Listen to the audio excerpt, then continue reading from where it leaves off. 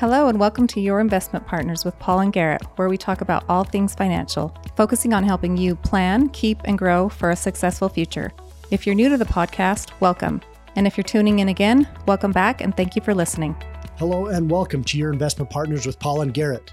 Today is a solo episode with me, and we're going to be talking about budgeting. Now, budgeting is one of the most boring categories, but it can also yield the most information in your financial spending life. Going to cover 4 different types of budgets that may work for you and how to decide if it's one that you should implement. Once again, budgeting takes a lot of work, but it can give us the clearest picture in our financial lives, especially during times of transition. My name is Garrett Smith, and I look forward to having you with me today. Hello, welcome. Here's another solo episode for you about a topic that I think a lot about and try to work a lot of people through, and that's budgeting. It's hard. There's definitely more than one way to do it. And likely the first thing you try isn't going to work or it will work, but with a lot of tweaking. I just kind of want to talk through 4 different budgeting types, budgeting ideas, general categories to kind of see if any of these might work for you. Each personality is a little bit different.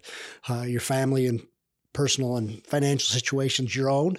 And so finding the right tools for you is critical. One thing that's difficult anytime we sit down with a client and kind of talk through budgeting, everybody's just a little bit different. There's no one size fits all. What software, what program, what style I do may not necessarily work for you. I think you can get used to anything, but finding one that works for you can make the process a little bit easier. So I'm not going to talk specifically about any apps or software, just kind of the general principles about how a budget's developed and kind of 4 major areas. And there's some software that goes along with each one of those. For example, when it comes to an app, there's kind of 2 major categories on the app side. On the software side, there's the income tracking, the expense tracking, and then there's the planning, meaning if I buy something and then I say, okay, I went to McDonald's and I bought a sandwich for $5, I told it where it went. And then at the end of the month, I get a report that says, this is where all your dollars went. And then you can make changes from there. And other ones are kind of forward looking. You decide where you want your dollars to flow. And then you can respond accordingly. So I say, I only want to spend $5 at going out to eat. And then when that $5 is up, it's used up. And so budgeting, in my mind, is more forward-looking. So all of these are very forward-looking ways of planning to spend your money so that you're in control, not just expense tracking. The app I personally use is YNAB, You Need a Budget. It's worked well for me. It was kind of a pain to get started, but I've been using it now for over 10 years, and it works well for me and my wife, and so we're sticking with it. But here are 4 major areas, 4 kind of ways of developing a first budget or implementing a budget that may work for you. The first one's what I call the 50-30-20 budget, or the 50-10-20-20 budget. It's basically where you say 50% of your income is allocated towards essentials like housing, food, transportation. 10%, if you want to add that extra 10% for gifting or charitable giving. 30% or 20% is allocated towards discretionary spending, and 20% is for your savings and investing. So in a simple 50-30-20 budget, 50% goes to housing, essentials, food, transportation, 30% towards discretionary spending, and 20% is saved or invested. And you can kind of slice up that discretionary if you want to add another 10% in there. This budgeting method is good for people who are kind of new to budgeting or have a limited amount of time because it takes all the decisions out of it. It's clear guidelines for how things should be allocated towards the essentials, the discretionary spending, and the saving and investing. But it often doesn't work if you have really irregular income. So if your income's all over the place, it doesn't quite work because you may have buffers in there. So one month you may have no income, and another month you may have double the income. So sometimes that can be a problem in this. But just setting up clear guidelines of this is what percentage of the income comes in is going to go to these categories is a great way to use it. So it's just start by taking your income. It's an easy to get started. Just how much money did I make this month? 50-30-20 or 50-10-20-20. And then that's the numbers you need to stay into. And then if you need to tweak, maybe we need to find a different mode of transportation, need to find a different place to live. That kind of opens all those questions. So it's great for just simply getting started. If you're having trouble getting started, it's a great way to get going. The second method is really popular, especially over time. It's been around for a long time, and then it's the envelope budgeting method. It's a good choice for people who have kind of a hard time controlling their spending because you get to see it. What you do is basically involve setting aside cash in envelopes or separate accounts for each budget category. So this is my groceries envelope. This is my entertainment envelope. This is my going out to eat envelope. And when the cash is gone, it's gone. So you can either steal from another envelope or you can just say we're done. And it just helps prevent you from overspending. It is probably one of the best ways to stop an overspender, because once the dollars are gone, the dollars are gone. There's just no other place to get to them. You don't use a credit card. You don't use a debit card. There's no imaginary money that's taking the place. If the cash is gone, it's gone. And it's a great way to kind of see where you're spending in a very physical way. So if you're kind of that visual presenter, that's a great way to do it. Can help you stick to your budget. Requires you to physically see and manage your spending, but it may be inconvenient. You're obviously going to be carrying around lots of cash, which can work for some, but may not work for others. The simple way to get started is just how much money do you have coming in? How much do you want to attempt to put into each category? Housing, like housing, groceries, entertainment, on down the line, and putting those dollars in there.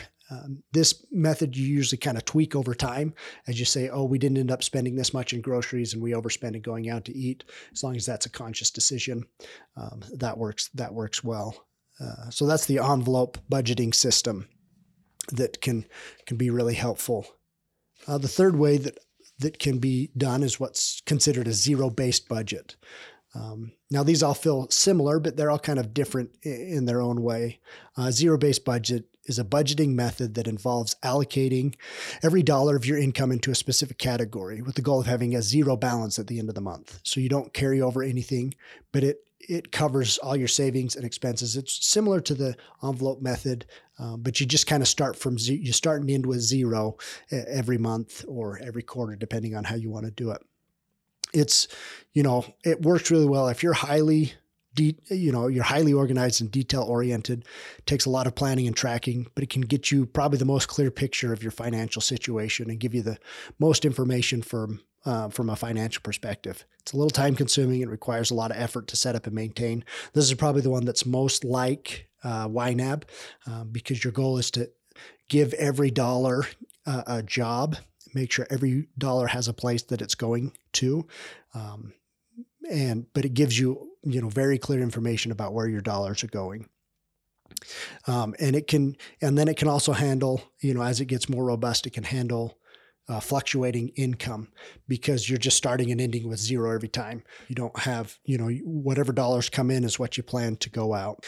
So zero-based budgeting, it's a great place to start. It's a little more complicated, but it's probably the best way to get a clear picture on what you have. So just kind of a quick review of those three every categories is, the first one, that 50, 30, 20 is just setting a fixed percentage of what you're going to spend in each category. It doesn't matter what the income is coming in. You just say, we got to keep 50% of our budget for essentials, 30% for discretionary spending and giving, and then 20% for saving and investing. So it just takes all the decision-making out of it. It's set ahead of time. The envelope system's great if you're looking for physical and a visual way to do it. You put your dollars in your envelope, and when they're gone for that category, they're gone. You're going out to eat, dollars are gone. And then a zero-based budget is you start with zero, end with zero. And it is a great way to see where every dollar is going. Particularly if you use any sort of financial software, budgeting software. So those are kind of the three. Those are three that are very, very focused on the dollars and cents. If you're on a limited income, those three are probably the best way to go. The fourth one, our value-based budget, is a little bit different. This usually works for those who have a little bit more flexible spending in their budgeting, because you're then allowing your values to kind of drive your decision making instead of just necessities. Often when you're kind of on the necessary side, I got to build the habits of saving. I got to build the habit of not overspending in certain categories. Those fixed budgets work really well. But a value-based budget is one that involves prioritizing your spending based on your values and allocating your income accordingly. So it may mean, it's just focusing on the areas where you really want to spend your money that line up with your values versus just being fit into specific boxes. It's a good choice for people who are clear about their values and want to make sure their spending reflects their priorities. So sometimes value spending can not only be, going out to eat, but it can be very specifically I want to make sure I'm spending enough at local restaurants. I don't want to be doing chains, don't want to be doing other things. I want to do local restaurants, right? That, employ a local chef, and that's where I want to spend my dollars. Or I really, you enjoy doing specific forms of travel or living in particular areas, just lining up your spending with those values. It just allows you to prioritize your spending on what's most important to you and allocate your income accordingly. It can be very fulfilling when it's done. It can be very rewarding because your values are driving your spending instead of just fighting with the necessity of it.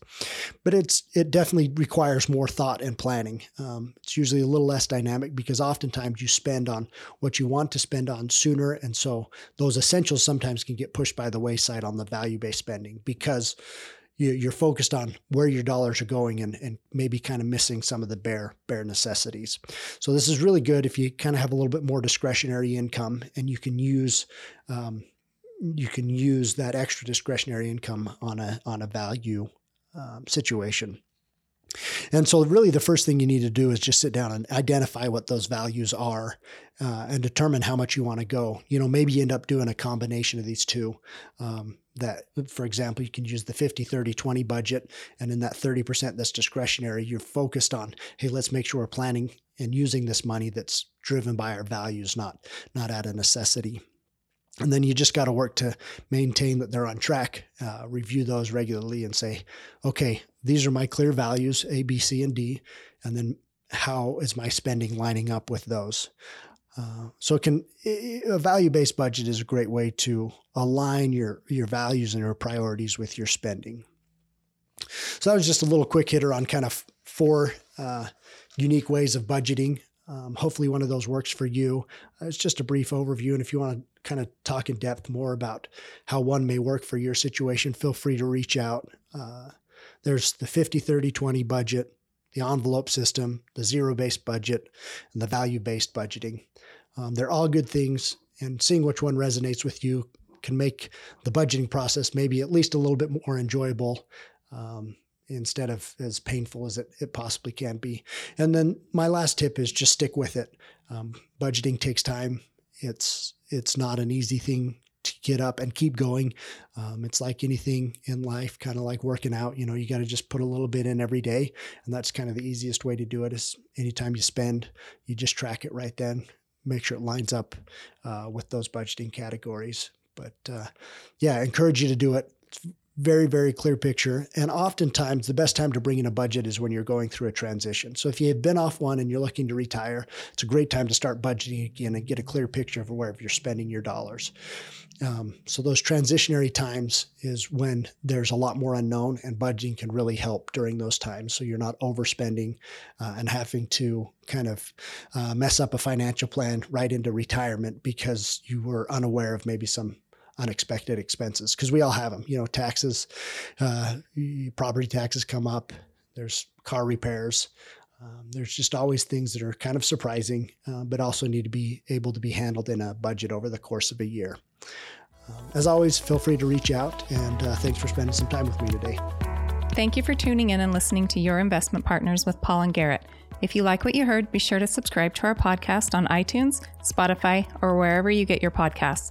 Also, visit us at ascendinvestment.com, where you can subscribe to our newsletter to keep you up to date.